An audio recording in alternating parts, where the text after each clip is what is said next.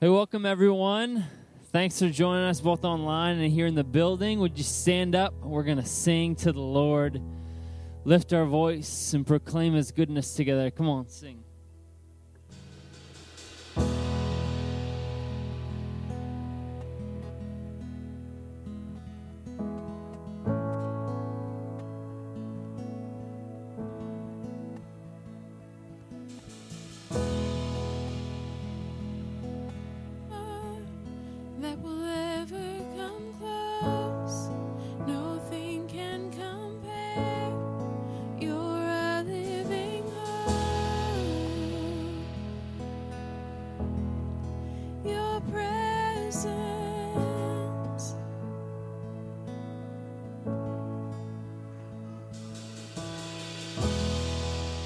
Tasted and seen of the sweetest of loves, where my heart becomes free and my shame is undone. Your presence, Lord.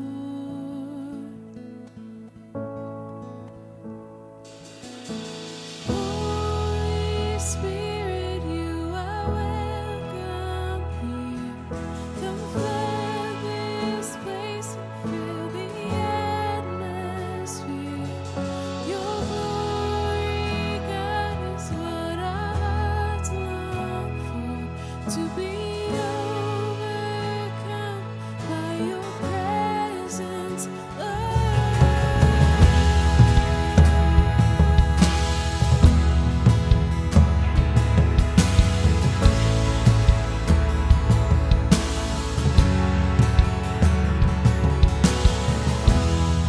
There's nothing worth more that will ever come close. Nothing can compare. You're our living hope. Your presence,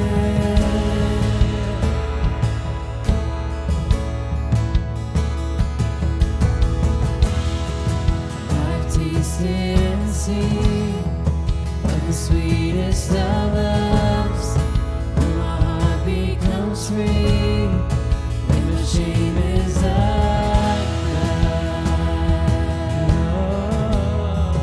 Your presence,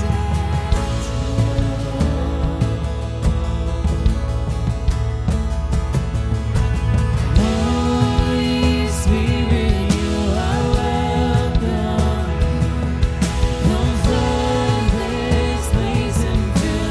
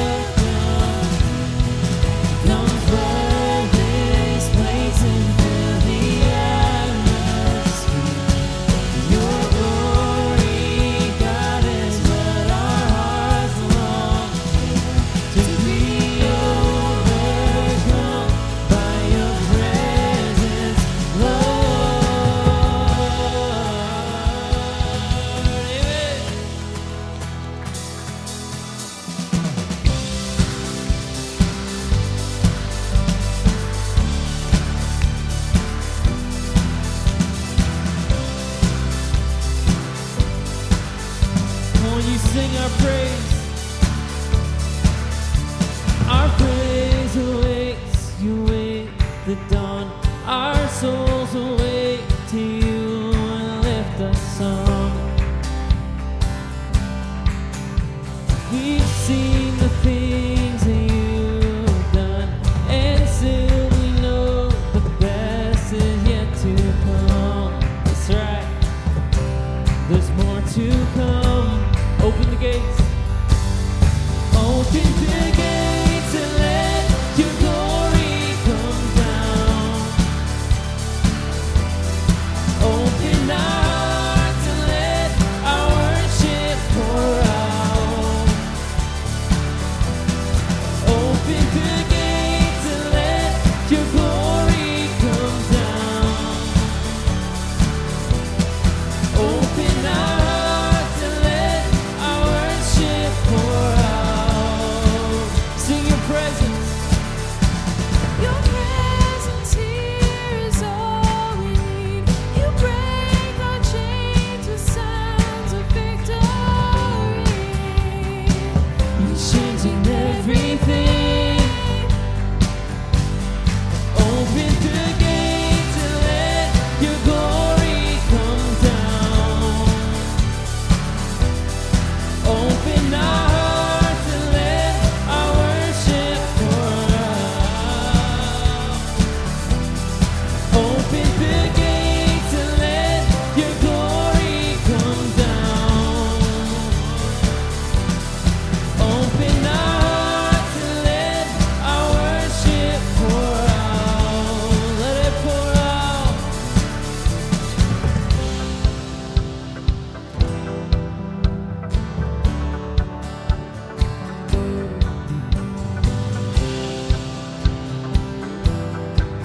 Come flood this space, oh God. Come flood this space. No one else can take your place. Come have your way. No one else can take your place. That's right. Come flood this space. No one else can take your place. Have your way. No one else can take your place. Open the gates and let your glory come down. Open our hearts and let our worship pour out. Open the gates and let your glory come down. Open our hearts and let our worship pour out. Let it pour out. 2, 3, up.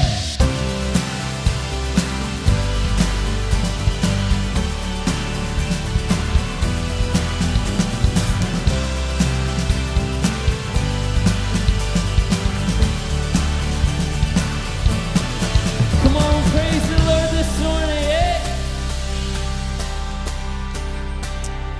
Hey, would you guys pray with me? Lord, we love you, and we're thankful that we can sing songs about opening up your gates and let your glory come down. God, we invite your spirit to be with us this morning, Lord.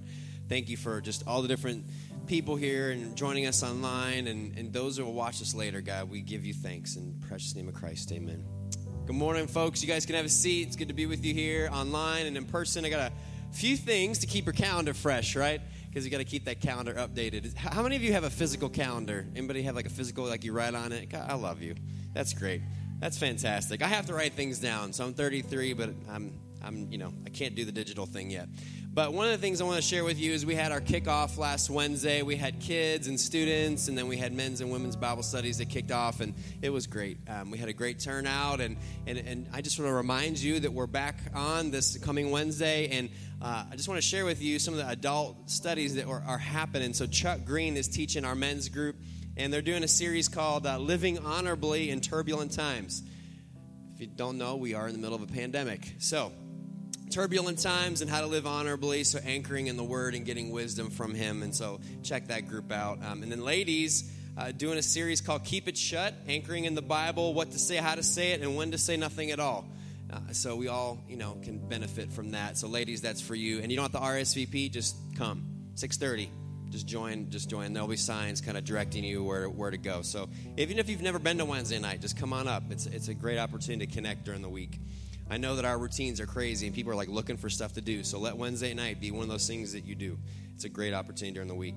And then also we have our drive-in movie. So we're showing Mary Poppins Returns, and that's going to be this Friday, September 18th. 6:30 concessions till 7:30, and then right around 7:30 at dusk, we're going to show the movie on our 30-foot blow-up screen. So I still, man, for all those years that I was a youth pastor, and I'm like thinking Ken too, I'm like, why didn't we figure this stuff out? Like a blow-up movie screen? Like this thing is so cool. So please come check it out. RSVP on our website. Just let us know you're coming, and we'll look forward to seeing you. I want to share with us this verse from Proverbs as we kind of move to a giving moment. It says, honor the Lord with your wealth and with the best part of everything you produce, and then he will fill your barns with grain and your vats will overflow with good wine. God has given us so much, and he has blessed us out of his riches. And so the least we can do is give him the first fruits, right? Give to him up on top of what our increase is. And so as we give, let's give and know that God's growing us in this time. So much to be thankful for, and so much to be just mindful of as we give. So you can give online through the mail, or there's little boxes on the wall in the auditorium or in the lobby. So thank you guys for giving. And for those of you who have already given online, we just thank God for you and praise, and really excited to be on mission with you. Let's pray as we continue on. God, we love you. We thank you for your word, that we have an anchor, Lord. And we also just think about, Lord, what we're coming in with, the concerns on our hearts. God, maybe we've had a lot of wins this week. We've had a lot of excitement. God, we know we're some of us are in school. We have our children are in school, and every day seems to be different, and every week looks different. God, with our government, with our culture, everything is like shifting sand. It's just changing all the time. God, thank you that your word says, Jesus, that you are the same yesterday, today, and forever. We praise you, God. You are the rock of our salvation, Lord. We love you. Thank you for rescuing us through your son, Christ. And we just worship him in this place. In Jesus' name, amen. Amen. And so as I was reading through Genesis, preparing for the song that we're going to sing next this week, in Genesis, it talks about the imposition of ashes or dust being a symbol of sorrow and death. And in Genesis, it says, you are dust, and to dust you'll return. And so that kind of struck me that it's telling us right there we're dead. We're dead in sin. And there's a line in this song that says, you bring beauty from ashes. And that's Jesus working us. That's Jesus doing. That's Jesus' death on the cross. And so I want to sing that truth together with you and proclaim that now.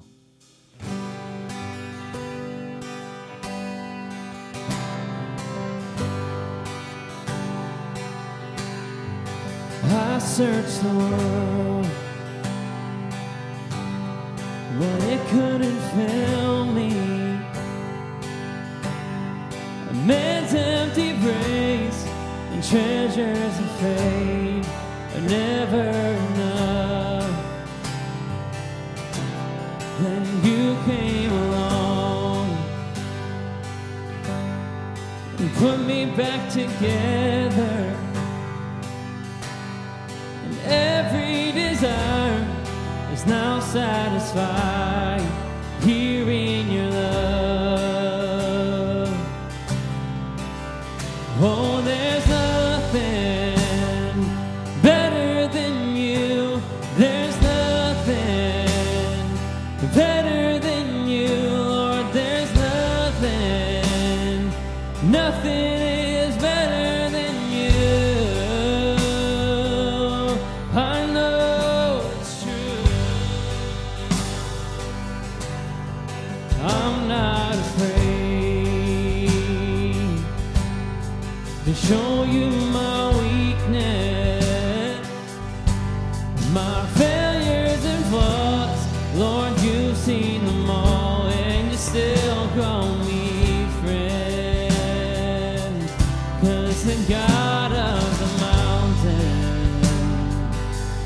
is the God of the valley. And there's not a place your mercy and grace won't find me again. There's nothing better than you. There's nothing better than you, Lord. There's nothing, nothing is better than you. Oh, there's nothing better than you. There's nothing better than you, Lord. There's nothing, nothing is better than you.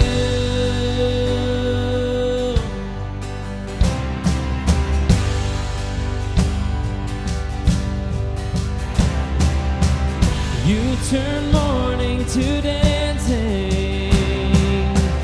You give beauty for ashes. You turn shame into glory. You're the only one who can. You turn mourning to dancing. You give beauty for ashes. You turn shame into glory. You're the only one who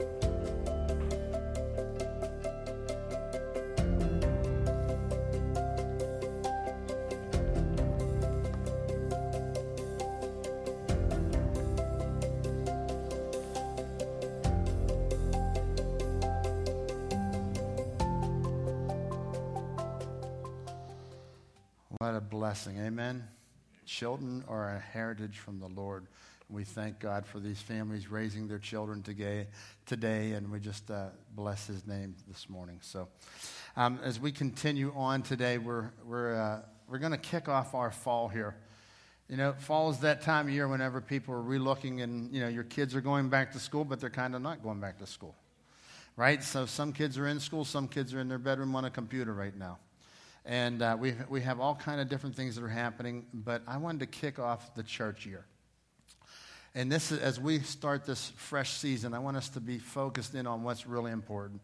And the Last Supper, communion, the Lord's table is what is really important.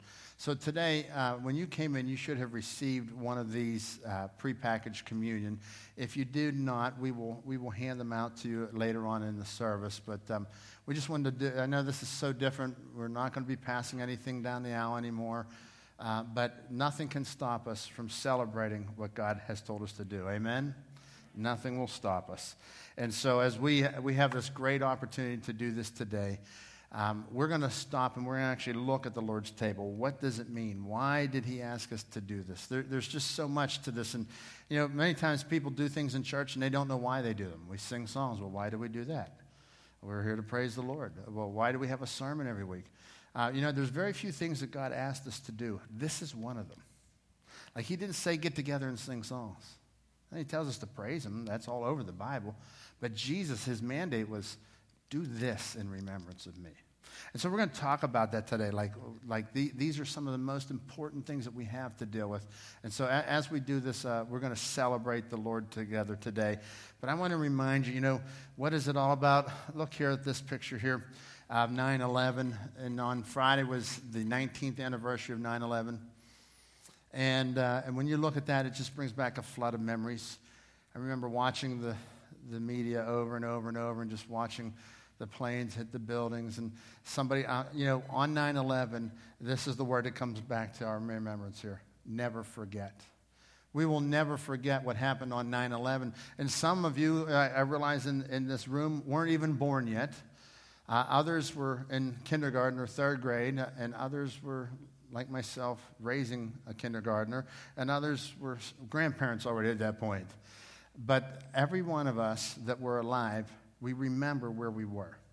I remember I got a phone call on 9/11, and a good friend of mine said, "Hey, you were up the World Trade Center this summer." I said, "Yeah, I was." They said, "A plane just hit the World Trade Center." And you know what I thought it was? I thought it was like a little plane that takes off from the Finleyville airport. you know, like a little, there's a guy in the church, Ron Klein, he has a little one of these, and he's talking me into getting into his little 3-seater plane, right?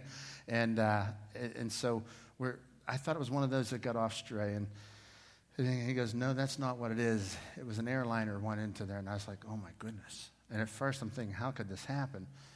And then the second one, then we begin to realize what was happening, and then we hear that there was a plane over our heads, in our airspace right here in Finleyville. Shanksville is just about an hour away. So that plane went right over top of us likely and crashed in that field up in Shanksville.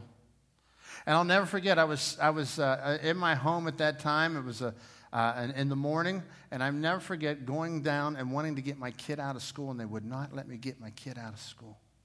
Why? Because they said we're under lockdown. This is total security. And so those flood of memories come up. And so when you come to 9/11, you say, never forget. Those are the things I never forget. And I never forget how then on 9/12 our country was unified. I never forget how on 9/12, 9/13, 9/14, 9/15, and 10/12, 10/15, and for months there was a sense of unity in our country. We will never forget that. We'll never forget the victims. I watched a little bit of the Shanksville Memorial this week. Up in Shanksville, they had 2 large bells. They read the name, and then they would ring the bell. They rang the large bell, and then they rang a small bell. It was a very solemn moment, and then they would read the next name, ring the large bell, ring the small bell. And so as we did this, it's important for us to remember things. And as we come this morning to the Last Supper, I want to remind you that Jesus gave this to us so that we would never forget. So that whenever we take this together, we will never forget. We will never forget the total sacrifice. We will never forget what this is all about. So this morning, let's just jump into this today and see what Jesus was all about here. In Luke chapter 22, verse 7, now the festival of unleavened bread arrived when the Passover lamb is sacrificed. This was during Passover. And so Luke is giving you, remember, Luke's a doctor. He keeps giving you little things so that it helps you see the validity of it.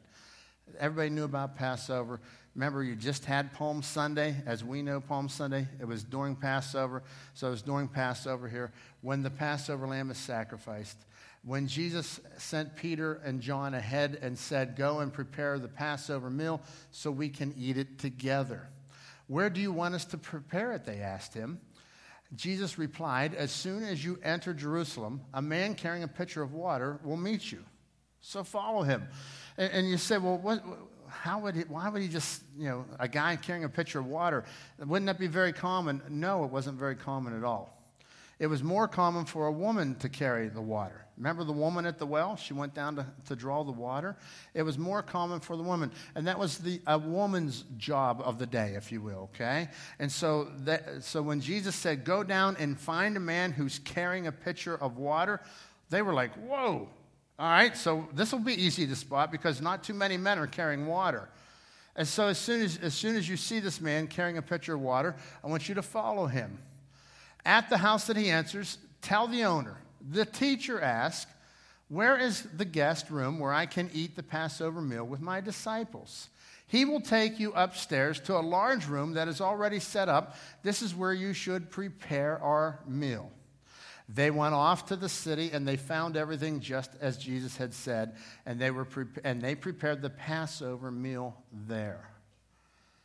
So there was a preparation. This was a normal gathering. Like Jesus was about to do something that was going to rock their world. It was going to be totally different. But for the disciples, they're saying, okay, we're going to have the Passover meal. Everybody was preparing for their Passover. His disciples are saying, where do you want us to go? All right, go down here. And when you see the guy with the water, they thought it was probably a little bit strange, but they've been with Jesus. They saw him turn water to wine. They saw him do crazier things. So this was what they were going to do. They were just going to end up following Jesus here. So they go in and they do it. And then they get up there, and it's time now for the Passover, for their Passover meal. So check this out here. When the hour came, he reclined at the table, and the apostles with him. We always think of the Passover, the Last Supper. We're all at this long table, and it's like this, kind of like you at Thanksgiving, right? We're all hanging out here. It was actually a lower table, they say. Likely in that culture, it was a lower table to the ground. And they reclined. It says he reclined at the table. He'd be kind of like laying on the table a little bit, kind of reclining onto the person next to you. In the culture, this was a very communal, family type of thing. When you got together and you were worshiping at this meal and meals like this, they would very commonly be reclining on each other. So here they are. He's reclining, and the apostles, so his disciples are with him. And he said to them, I have earnestly desired to eat this Passover with you before I suffer. And that's the key word here, because they had never heard Jesus say, before I suffer, I want to have this Passover meal. Jesus comes to them now. He says, it's time for Passover. Yeah, they know it. They're thinking, yeah, this is really great. We just had this great things are happening, and so we're going to have the Passover. And at the Passover, there were many things, many items on the table. And so they have many fond memories of worship, and just they would do it every year. It's kind of like we have Christmas, we have Easter. There are things at your Christmas and Easter celebration that you look forward to. They would look forward to the Passover meal. So he says, I want to do this, have this Passover meal with you before I suffer. But I tell you, I will not eat it until it is fulfilled in the kingdom of God. He says, I will not eat this, like this is it. Then it's not going to happen until I am fulfilled in the kingdom of God. So the disciples are taking this in. What are you talking about? Verse 17, and he took the cup, and when he had given thanks, he said, take this and divide it among yourselves. Now, at the Passover meal, there were many items. And they would have a cup of wine, and they would take, and there was actually 4 times throughout the Passover meal, they would take this up, and they would have a formal saying with it.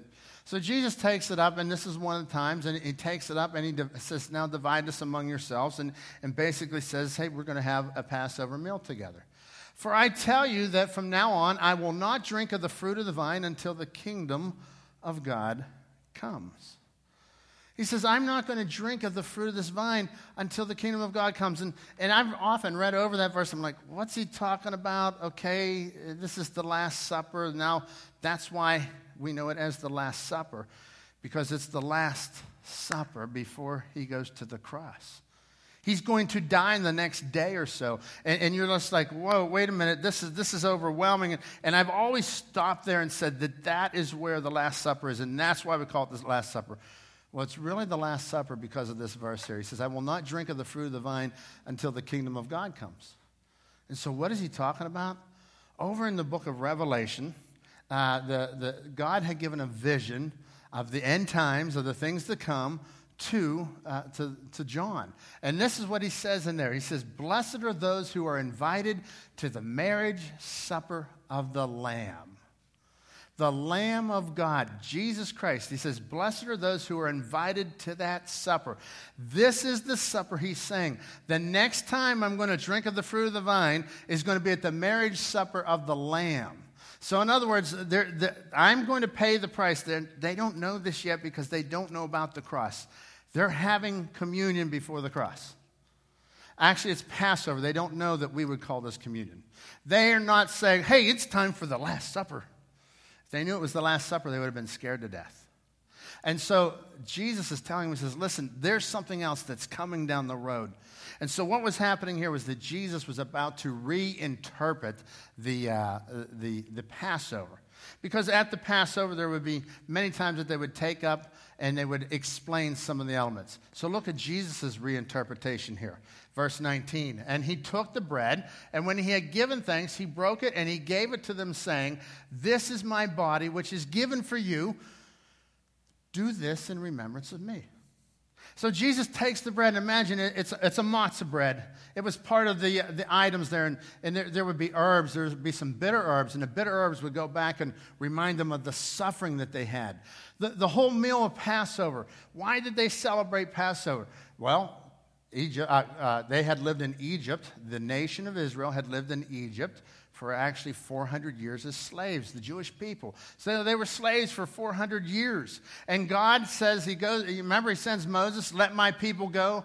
Goes up to Pharaoh, let my people go. And so Pharaoh was persistent. He wasn't going to let his people go. He keeps dealing with it. I'm not going to let those people go. So God sends plague after plague after plague. You remember the locust. You remember the river turning red as blood, turning like blood. And then God says, listen, here's what's going to happen. This is the last plague. It's the death angel. He says, if you'll take the blood of a lamb, of a spotless lamb, it had to be a young spotless lamb, take this blood and put it over the doorpost, over the threshold and on the sides of the doorpost. He says, if you'll do that, when you do that, you are protecting yourself, and the death angel will pass over your house. So to this day, Jewish people celebrate the Passover because God said, I want you to never, ever forget what I have done. So they're celebrating, they're remembering that God released them out of this slavery. And so the death angel, they passed over their houses, and God was with them. I want you to understand this because when Jesus took that piece of bread and did that, it wasn't like me going home and having a turkey sandwich, could you imagine me at dinner table? Hey, kids, now look at this. That's not what was happening. What would normally be done is at the Passover meal, whenever they opened the matzah and they broke it, here's what would normally be read. The bread was lifted up at Passover. That the head of the meal would say this. This is the bread of affliction, which our fathers ate in the land of Egypt. Let everyone who hungers come and eat. Let everyone who is needy come and eat the Passover meal. So Jesus stands up and he doesn't say that. That is what normally said. Remember the affliction. God says, I want you now to remember the broken body. And the body hadn't been broken yet. He says, I want you to remember, this is my body. And when he says that, this is my body, by the way, many people have a lot of interesting thoughts on that. I have read about some scholars of old actually thought that became the body. Like when you had communion, it became literally his body. As we read this and understand the passage, we believe that Jesus was saying, see that piece of bread? I want you to worship me like this. This is my body. In the same way that he did when they broke the matzah bread. The matzah bread was not truly affliction. It was resembling of the affliction. God was coming and he was now saying, let me teach you the new meaning. This is my body. This is given for you. The Passover had created a new nation. They were just Jewish people that were under 400 years of oppression. God releases them, and through the Passover, they are now the nation of Israel. That was their distinctive. They got together and they celebrated the Passover year after year after year. And so today, when God has the new meaning for the Passover, he says, this is my body, and we celebrate it. We get around that, and we say, this was the broken body. You know what that was? God created a new people. We are his people. We're united in his sacrifice.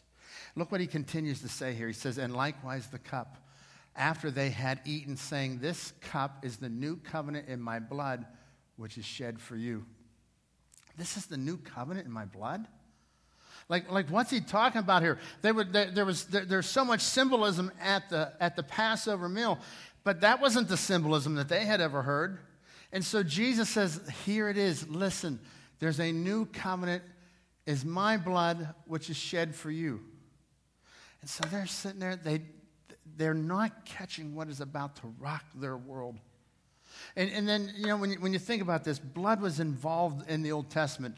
They would come and they would sacrifice. God told them to sacrifice a lamb, to go sacrifice a lamb annually. So as they would come and they would sacrifice that lamb, there'd be blood involved with that sacrifice. When God gave the 10 Commandments, okay, God gave laws. If you go read Exodus chapter 20, chapter 21, 22, 23 and into 24, you will find all kind of laws. Now, you know the top 10. We call them the 10 Commandments, right? I call them the top 10 because there were literally hundreds of laws that God gave his people. And God gave these laws so that we could understand that we cannot keep the law. There's no way. And in our world, we struggle to keep 10. We can't keep the top 10. How could I keep everything in those passages? And if you go back and read it, here's what is so interesting that happened. He went back there, and he had the law, and he read this to the people. And the people said, yes, we agree. We are the people of God. We will do what he has said. And then Moses says, okay, this is a covenant between God and his people. And look what Moses did. This is thousands of years before Jesus is having this Passover meal.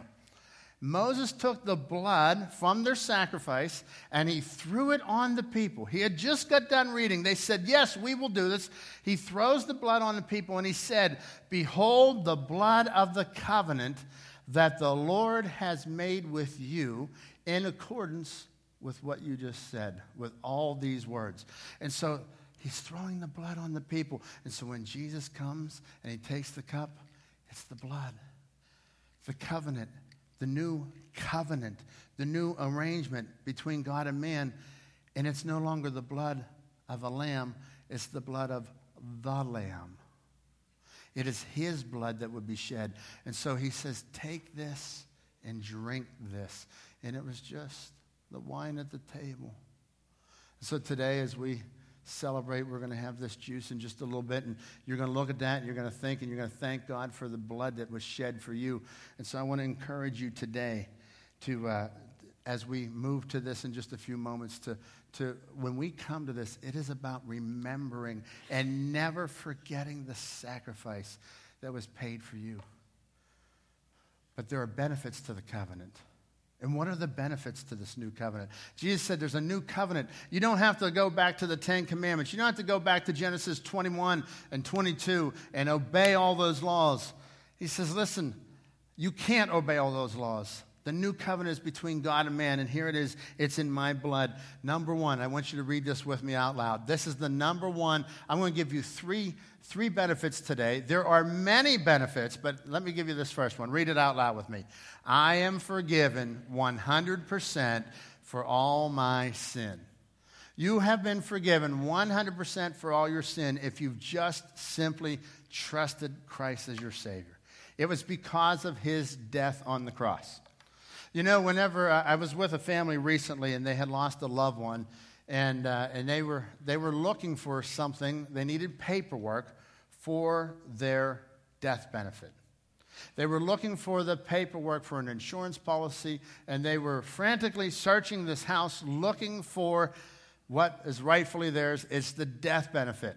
And I want you to catch this because with the death of Jesus Christ, when he died on the cross, there's a death benefit to you and to me. And number one is that all my sins, I am 100% forgiven. Check out Colossians 2:14. He canceled the record of the charges against us and took it away by nailing it to the cross. He canceled the record of the charges against me. He nailed it to the cross. I want you to think about the charges that are against you, that are against me. And I want you to think about this because if my sin separates me from God, one sin is all it takes, and I've had an infraction against the holy God. And if I only sin 3 times a day, that's probably pretty good, correct? And I want you just to add this up and just do some simple math with me this morning. I'm 52 years old. And if I have sinned 3 times a day, and I'm just going to do the rounding of the math, 3 times a day over a year, conservatively, that's 1,000 sins a year. My record is 1,000 sins a year. And so now I come up before God, and I won't even count the first 2 years, because those were just automatic sins, right? I won't even count the first 2 years. So let's say from the time I was 3 on, and now I'm looking at this, I'm saying, all right, all my sin, I would have to give God 50,000 sins. Could you imagine going over to the magistrate here in Peters Township with 50,000 speeding tickets? I've been over there for 1. I'll never forget, it's Christmas Eve. I'm getting pulled over in front of my house. Santa Claus goes to jail. My little kids are looking out the windows. Mommy, Daddy, the policeman. And my wife's like, I can't believe you did that. All I did was run a stop sign. All I did, listen to me, right? That's it. I just didn't stop at the stop sign. I went over and I appealed that after Christmas, and I'll never forget that. The man looked at me, he says, consider this your Christmas gift. Because he asked me, he says, are you guilty? And I said, yes. He goes, oh yeah, you are. Consider this your Christmas gift. Now imagine if I would have not dealt with that. I'd go over there with 10 of those. If I had 50,000 of those, they'd be coming to my house. They wouldn't wait for me. They would come and they would find me. And I want you to catch this because it says that he canceled. This is what God did. He canceled the record of charges against us. There's a debt that I owed towards God. Imagine you go home after church today and you get a phone call this afternoon. Hello, Mr. So-and-so. Hello, Mrs. So-and-so. This is so-and-so, and we'd just like to let you know that all of your debt has been paid. What would you do? You got some student loans out there still? You'd be jumping up and down. Got some mortgage payments? Mortgage gone. Car payments gone. Credit cards gone. Every bill you've ever had gone. You'd be screaming up and down the streets. You'd call the news media and, hey, I want you to come and I want you to talk to me. I want you to find out, look, the record against me has been paid in full. I am set free. God has set me free indeed. And this is what Christ has done for you. He paid a debt that you could not pay. Ephesians 1:7 says, in him we have redemption through his blood, the forgiveness of sins, according to the riches of God's grace. In him we have redemption. That word redemption means to be set free. He says that you have been set free. In him we have been set free through his blood. Through his blood, the forgiveness of sins. And according to the grace of God. You know what the grace of God is? It says that basically it's a gift. You can't earn it. You don't deserve it. And God says, I am going to give you the grace of God. I'm going to set you free. I have redeemed you. You are no longer going to have to pay the price. My son paid the price. Imagine you've been sentenced for doing a heinous crime. And as it's time for you to serve, and the police are coming to pick you up, to take you to jail, somebody steps up and says, no. I'm going to pay for his crime. Let him go free. It just doesn't happen. But that's what Jesus did for your sin, for my sin. He let us go free. He paid the price. He gives us freedom. We've been set free. Romans 4:25. Jesus, he was handed over to die because of our sins. He was raised to life to make us right with God. He was handed over. This was no accident. The Son of the Most High living God, God himself, handed him over to die for your sin, for my sin. The second benefit today of this new covenant is the healing power of Jesus in my life. Would you read that with me? The healing power of Jesus in my life. God wants to give you his healing power. And if you haven't noticed it, folks, everything is broken in our world today. Everything. Our world is up, our world is down, it's sideways, it's flipped around. Our health is up, our health is down, everything. And the greatest need that we have of all is to have this peace with God taken care of. You see, I cannot have peace with man, I cannot have peace with other people until I have peace with God. And as I come in and I have this peace with God, I need his healing power in my life. And why do I say healing power? Look over here at 1 Peter. Peter gives us, he's talking about suffering, and then he says, I want to remind you of what Jesus did. He says he personally carried our sins in his body on the cross so that we could die to the grip of sin in our lives. Jesus took personally, he never sinned. He never once did anything wrong. He took your sin, he took my sin in his body, the scripture says, to the cross. And he nailed it to the cross.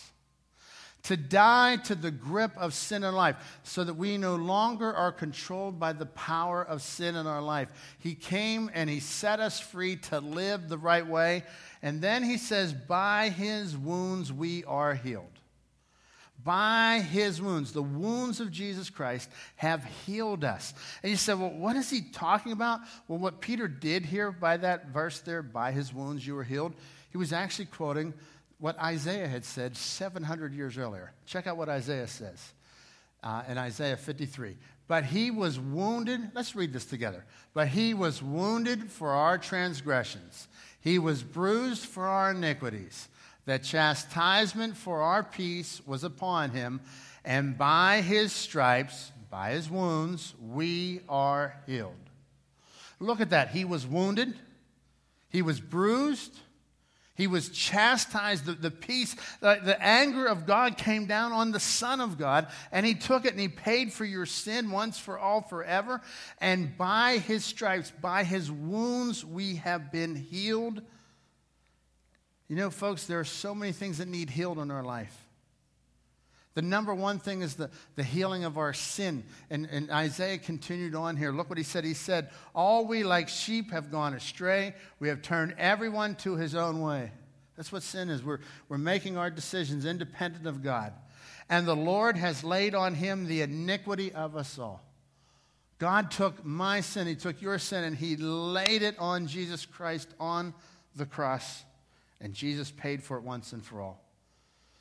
And so as we're thinking about this, I want you to catch us. By his wounds we are healed. There's wounds that we have. What are some of the wounds that we have? Number one is spiritually. Number two is socially.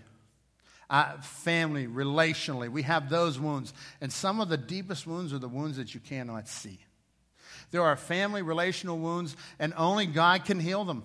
Somebody else has inflicted pain on me. I need God to heal that. And he says, by his wounds we are healed. That is how this thing works. It's by his wounds. We also have physical healing. We have physical brokenness that we need. And look what Jesus did. When Jesus was here, over in Matthew 9, Jesus traveled throughout all the towns and villages in that area, teaching in the synagogues and announcing the good news about the kingdom. And he healed every kind of disease and illness. He healed every kind of disease and illness. So by his wounds we are healed. Folks, let me just say this about healing, about physical healing. It is by his wounds that we are healed. Amen? So he has provided healing for us. But not everybody who desires to be healed physically is healed physically. God chooses to heal some and others he doesn't. And the scripture is very clear. Job had the same questions. Job said, why does he do that? Why does he not? And God made it real clear. He says, listen, I will do what I have chosen to do. Why? Because he's God. But that healing comes because Jesus was broken. If you understand, before the fall, sin is what makes our bodies decay. It's because of the sin that we are broken. And the question today is not when I will die, not if I will die, but when I will die. Did you catch that? It is not if I will die, but when I will die. When Jesus healed Lazarus, do you realize that Lazarus had to die again? Could you imagine that? Poor Lazarus, he had to die twice. I only want to do that once. You know? Could you imagine, I was looking at the streets of gold, and now I'm starting to smell these bandages again. Listen, he says he healed every kind of disease. And so even when Lazarus was raised, he had to die again. Jesus was the only one who died and was risen to life to never die again. Amen? And that is why we celebrate this. But I want to encourage you, it is by his wounds that we are healed. Had Jesus not died on the cross, we couldn't even see physical healing. And so today, some of you are praying and you have some physical things. Your body's broken down. And listen, we all go through these broken things. It is God is the one who's in charge of all that. But it was through him that we see healing. And so God can restore relationships. He can restore your heart. He can deal with the brokenness of all many things. But we can trust him for eternal life. I can trust him to heal my relationships. And I can trust him that if my body doesn't get healed, I know I'm going to go to heaven a little quicker. Amen? Now, nobody likes to talk like that because whenever I'm sick, I'm not talking about dying. But that's the truth. And we got to understand, he has given us something to look forward to. And so Jesus was able to do these things. The brokenness of our world is getting worse. Have you noticed it? I don't have to tell you that, do I? Look over here in Romans chapter 8, verse 23, verse 22. For we know that all creation has been groaning as in the pains of childbirth right up to the present time. We know that all creation has been groaning, just like a woman in childbirth. Let me reinterpret that according to the KJV version. That's kind of the James Barner version. For we know that all creation has been screaming out of control as a woman does when she has a baby. I got to witness that twice. And I'll tell you, let me give you a little replay.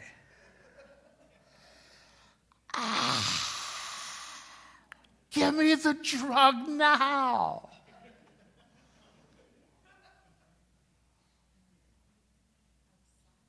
I'm sorry, honey.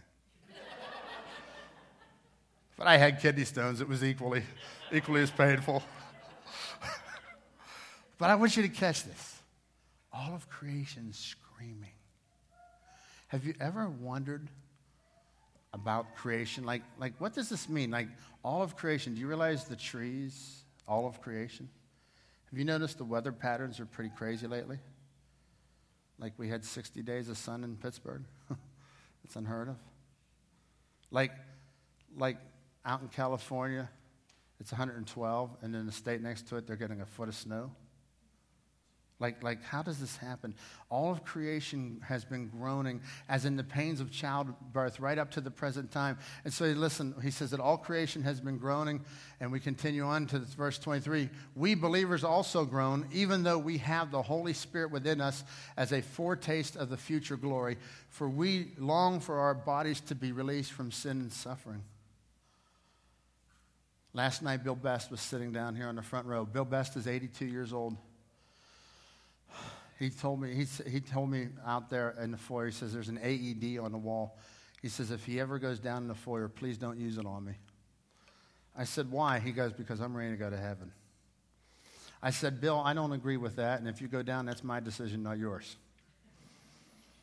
He said, please don't do that, for he's groaning from the suffering. He's 82 years old, and he can hardly walk. He's got sciatica, and he comes in with a little cushion, and he sits down, and he doesn't complain, but the man's in extreme pain, and he's saying, oh, I am groaning. This body's broken down. But check this out. This is so cool. The Holy Spirit helps us in our weakness. We too wait for eager hope for the day when God will give us the full rights of his adopted children, including the new bodies that he has promised us. He's going to give us a new body one day, and that's what Bill Best is looking forward to. I've already put in a few orders for my body. My new body's going to have a full head of hair, man. I'm getting me some Goldilocks up there, you know? Not the gray locks. I've already asked for an 8-pack. I'm going all the way. And that body won't decay. There'll be no sciatica. There'll be no cancer. There'll be no leukemia. There'll be none of the aches and pains, and we will live forever. But right now, all creation groans. And when Jesus died on the cross, that's the death benefit. He rose again so that you might have eternal life. The last thing I want to share with you today is that he gave you the power to break free from the control of sin. Would you read that with me? The power to break free from the control of sin. For we know, in Romans 6:6, for we know that in our sinful selves we were crucified with Christ so that sin might lose its power in our lives. We are no longer slaves to sin. For when we died with Christ, we were set free with him from the power of sin. You know what? You didn't physically die with Christ. It's the same way he says, this is my blood, this is my body. He says, when you trusted Christ, you died with Christ. He paid the price for your sin. once for all, forever. And he has released you from the power of sin. Today, you may be saying, well, how do I get these benefits? How do I get eternal life? How do I get set free from sin, from the power of sin, from just all this stuff that I have to deal with? How do I deal with it? Well, John 1:12 says this, but as many as received him. Read this with me. Yet to all who received him, to those who believed in his name, he gave the right to become the children of God. He gave you the right to become his child. And so today I want to invite you to become the child of God, because you know what? When you're the child of God, everything Daddy owns is yours. And so I want to encourage you today to become a child of God. Before we go and we do communion and we celebrate the Lord's table, the Last Supper, I want to ask you to become a child of God. And it takes much more than just believing. You know, the demons believe. The devil believes, but he didn't receive. I want you to take it from believing today to receiving and just say, God, I want to receive you, that you died on the cross. You paid for my sin. And Lord, I am reaching out to you. And it's going on beyond a head faith today. It's involving my heart, and I'm receiving you into my life. Let's bow in prayer. And with our heads bowed and eyes closed this morning, if you're here and you've not trusted Christ, I'd like to invite you to trust Jesus. Would you call on him and say, I'm here today. I want to receive you. If you're online and you want to receive Christ, would you just pray with me? Just pray something like this to God. Dear God, I believe,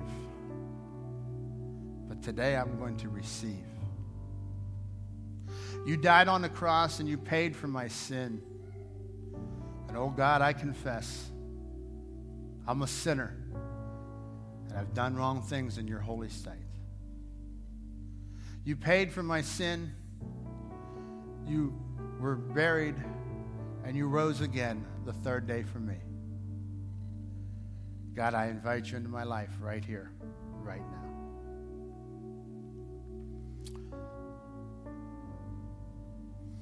Father, I pray you'll be with each one who's just opened their heart to receive you.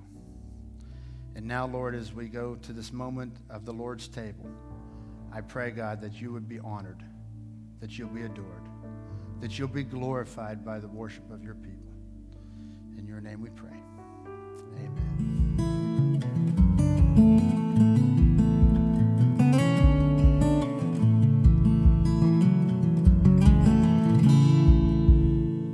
Let this dark room in silence fuel imagination. Tonight the stars shine bright and spell my name.